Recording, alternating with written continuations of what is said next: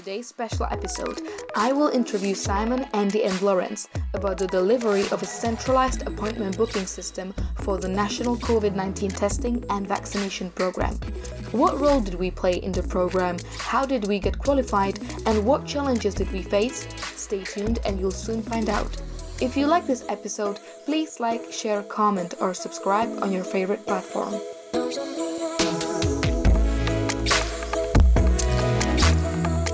Hello everyone, welcome to another CX Insider episode. This is Valentina and today I am joined by one of our regular co-hosts, Simon. Hello Simon, how are you? Hello, I'm good, thank you. Good. I would also like to welcome the ACF Technologies UK office Managing Director Andy and our Technical Director Lawrence. How are you guys today? All good, thanks. That's a long title, thank you.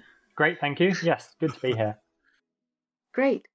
As some of our listeners may know, CX Insider is a company podcast provided by ACF Technologies. We deliver customer experience management solutions, and as a matter of fact, we've been involved in the UK's COVID-19 testing and vaccination program. And that is essentially what we're going to talk about today. So let's start from the beginning. Simon, could you tell me, how did it all start?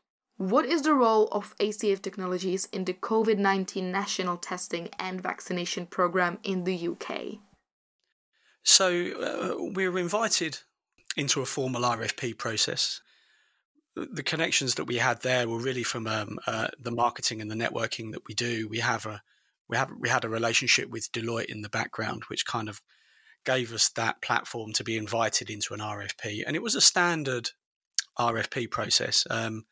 Those suppliers out there that get their business through RFPs, we all know that there are good RFPs and bad RFPs. And what I mean by that is, they need to give you the opportunity to not just kind of answer to requirement. They need really to give you the opportunity to kind of flex your muscles and show exactly what your solution can do with RFPs. And this one was pretty well written. It was quite targeted. It was quite detailed. The only small issue we had was that it was given to us on a Friday and we needed to respond with a full proposal and documentation by the Monday. So we had precisely 3 days to complete the documentation and get it all back, which was good for us because most of our business historically has been through RFPs anyway. So we have the experience and, the documentation. So we knew how to respond to it within those time scales. And what we're providing is ultimately a software platform for the testing and vaccine projects. I'm sure Andy and Lawrence will go into it in more detail, but essentially for the testing projects, we're here to allow kind of patients to book themselves appointments. And with vaccines, it's similar, just with more kind of process management in the background. You said 3 days to get all the documentation. 3 days, yeah. Wow. Typically, me personally, the way I work is the art of procrastination. If they'd have given me 4 weeks, I would have waited till 3 days before the end to do it anyway. So, But what exactly qualified us in this project? As far as I'm concerned, this is not our first experience providing vaccination appointment booking solutions. Am I correct? Yeah, that's correct. I think our ACF as a business has been growing slowly over the years into this position because the reasons that we were perfectly qualified for this was just our experience delivering to projects of this scale. We work with a lot of major high street retailers. A Department of Work and Pensions use our solution to manage universal credit. So it was quite clear from the outset that our platform had the capabilities to deliver to a project of this size, and the fact that we had delivered to projects of this size as well, which is, I think, more important ultimately. Our ability in delivering, not just at speed, but the quality required here. Because as you can imagine, we had there's like a 4-week time period to get a project of this scale live. So obviously, quality had to be absolutely essential in the delivery of this. So it's both the products that we've got and our kind of experience and capability to deliver that kind of put us head and shoulders above everybody else. Thank you, Simon. And passing on you, Andy, Considering this project had to be delivered in such a short period of time, what approach was taken with the delivery of the project? Yeah, luckily for ACF, our delivery team and our customers, unlike Simon, we didn't procrastinate. And that was really, like Simon mentioned, that was the key for us. And the challenge was just getting this set up and implemented as quickly as possible.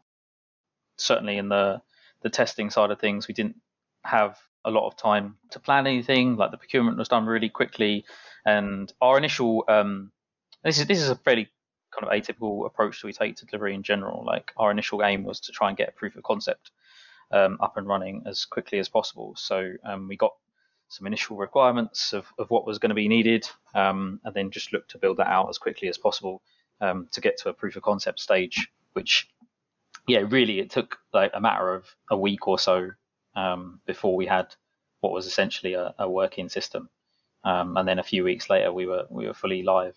So that was really the key, was just to get it out there as quickly as possible, have the client start testing and using it, get some user feedback on the journeys that we'd help them implement, and then after that, really, and as is pretty common these days, it was a case of trying to drive towards a really iterative delivery approach. So really sort of continuous integration delivery, especially with the testing, COVID testing project we were doing. That was we had a lot of changing scope and changing requirements as we went through. So it was really important for us to keep on top of that change and just deliver it in as quickly, as efficiently as we could.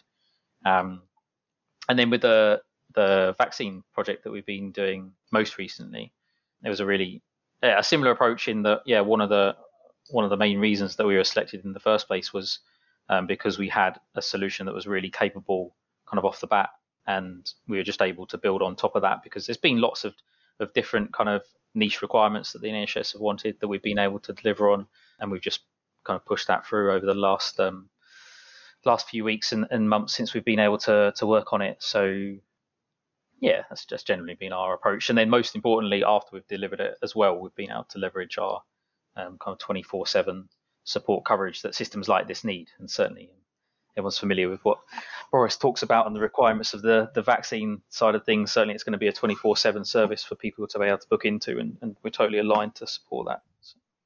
Yeah, Andy, I can add a little bit to that. Probably the reward of this project is the culmination of several years of hard work in the background in creating a solution which can do this type of thing in the first place. You know, we as a team and as a business have put lots of research and development and effort into creating what we feel is kind of like the industry leading product in this particular area. So, you know, when the need arose, we kind of had the product almost ready to go. Obviously not specifically designed to what the NHS were asking for, but fully capable of doing what they wanted.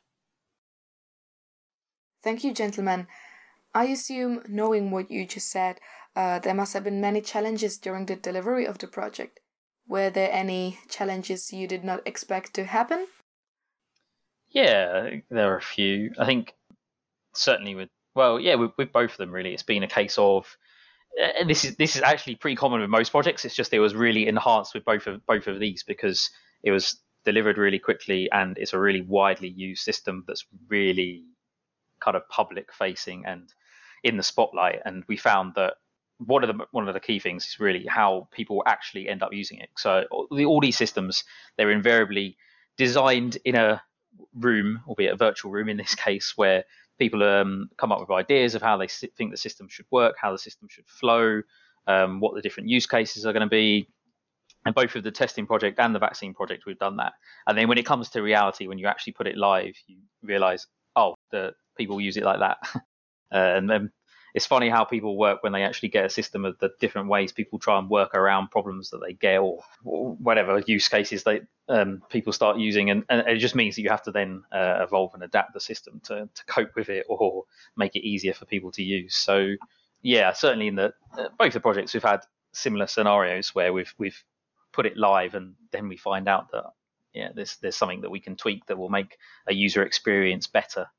So there's been a few of those where you can't really you can't really plan for that as such, other than I think I'll talk about it a bit later on of lessons learned of what you could do differently. But it's always been good, and certainly we've done it well in the vaccine project, is getting as early user feedback as possible, which helps when we do proof of concepts. But you can never be fully prepared for how people end up using it. I love the challenges in the different way that issues were raised, because during this project you'd often see Boris being asked in Prime Minister's questions, or Nicola Sturgeon being asked in First Minister's questions about an issue with the system. So it was quite amusing to be learning about the work you're about to do from TV. That kind of, I imagine that kept a few people awake at night as well.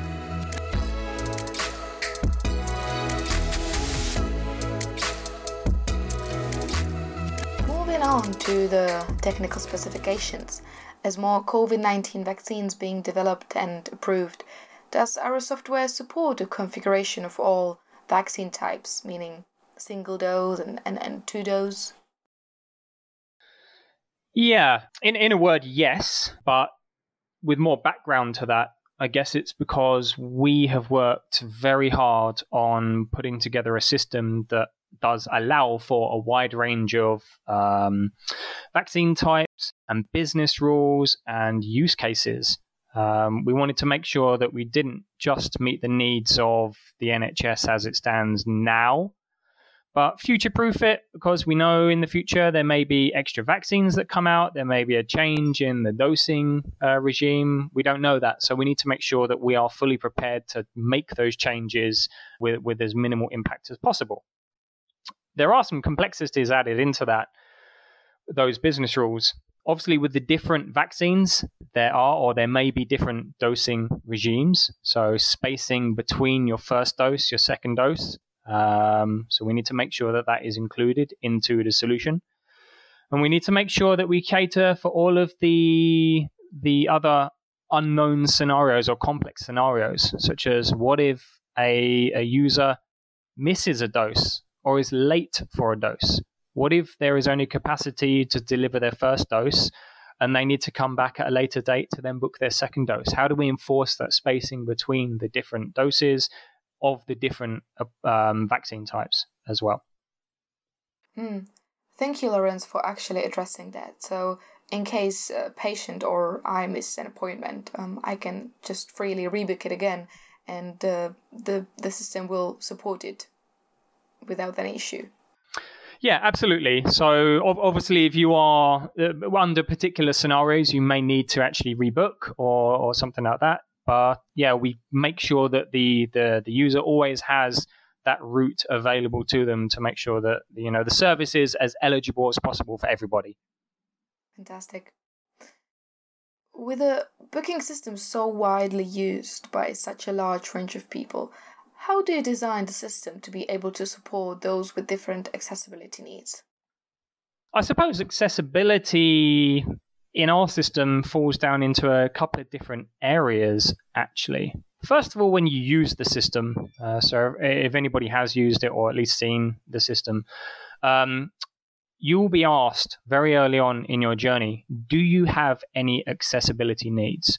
Such as, do you need a hearing loop or induction loop, or do you need step-free access, or do you need a Braille translation service or sign language service, many other things. And then off the back of that, all of the individual sites that are within the solution have all of their accessibility capabilities, if you could put it that way, logged. So we know site A has disabled car parking and wheelchair access, and site B has an induction loop and text relay service and so on. So when you go through and you choose your requirements, then the sites we return to you meet your needs. So you will always have an option to go to a site that is accessible for you.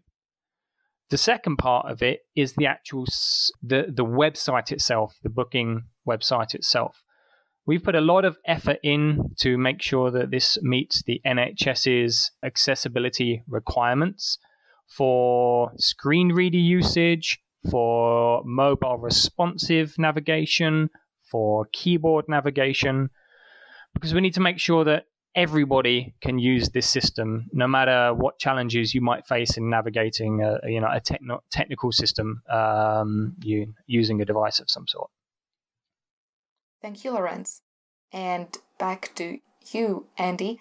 I would like to ask you, how do you manage the availability of vaccines and stuff across so many locations?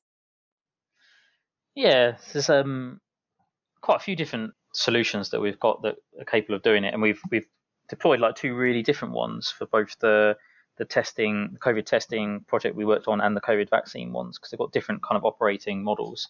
So, and we kind of flexed with how we need to work with both. So for the COVID testing side of things, it's been quite a centrally managed solution in the individual test sites and not always directly responsible for saying their availability. And also there's been quite a nuance with how the testing sites operate. So a lot of them, as you probably know, have been mobile testing sites as well, which literally spin up, spin down in a matter of days, depending on where they need to go for a hotspot or whatever it might be. And so the solution we've used for that has been more of a kind of bulk approach, or we've got a particular tool that you can at any time say affect all of the estate of testing sites and say which ones are active and which ones are live and what their availability is over the coming days. And that can be changed really. It's all just real time, obviously, but the ability to change all of them at once centralized has worked really well for the testing side of things, especially with the mobile units that they've got deployed. And then a slightly different approach for the COVID vaccine project, where we've given a lot more flexibility and I guess responsibility for the actual kind of site managers that look after each of the COVID vaccine sites. So they have a kind of diary manager tool that we allow them to use, which really gives them like full control of when how many doses or how many vaccines they're able to offer and what times they're able to offer those, what days they're able to offer those on repeating patterns. So they can really get to a really detailed level of when they want to do it. And that's worked really well for, especially in the kind of scenario we're in at the moment, where as it's kind of been pretty well documented, they've shifted around how how you get dose 1 and dose 2, for example. So going back to what Lawrence was saying earlier about the flexibility of making sure it's future proof, like the fact that on one day you have to have a dose 21 days apart, and then the next week all of a sudden it's 12 weeks apart. That's been something that the system's been really easily able to cope with, and a lot of the users have had all the power to be able to manage that. And then I think on top of that, as well as the actual ability to set all that up, we've got some great reporting tools that sit behind it that really, not just at a kind of individual site level, but at a national level, you're able to really quickly see the status of the whole estate and the availability of the sites, how booked up they are, what capacity they've got, what's left, so you can identify where the gaps are, which certainly helps at a national reporting level. So. Thank you. Given this is a national booking program, what kind of volumes does the system have to work with? Yeah, it's a good question. So we've done loads of different types of testing for both the COVID testing project and the vaccine project, and really it's centered around a few different scenarios. So not just a case of like pure bookings, also tried to simulate the actual usage in a real world scenarios as well. So like generally, I think the stats of what the UK government are trying to achieve are fairly well documented, of wanting to hit several million vaccines a week. And generally, we've tried to scale that to mean that at peak hours, you might be needing to allow the system to book kind of up to, let's say, 500,000 appointments an hour, and however many a minute that equates to. It's not my strong point in maths, but that's where we've kind of focused a lot of the testing, is just pure volume within an hour, let's say.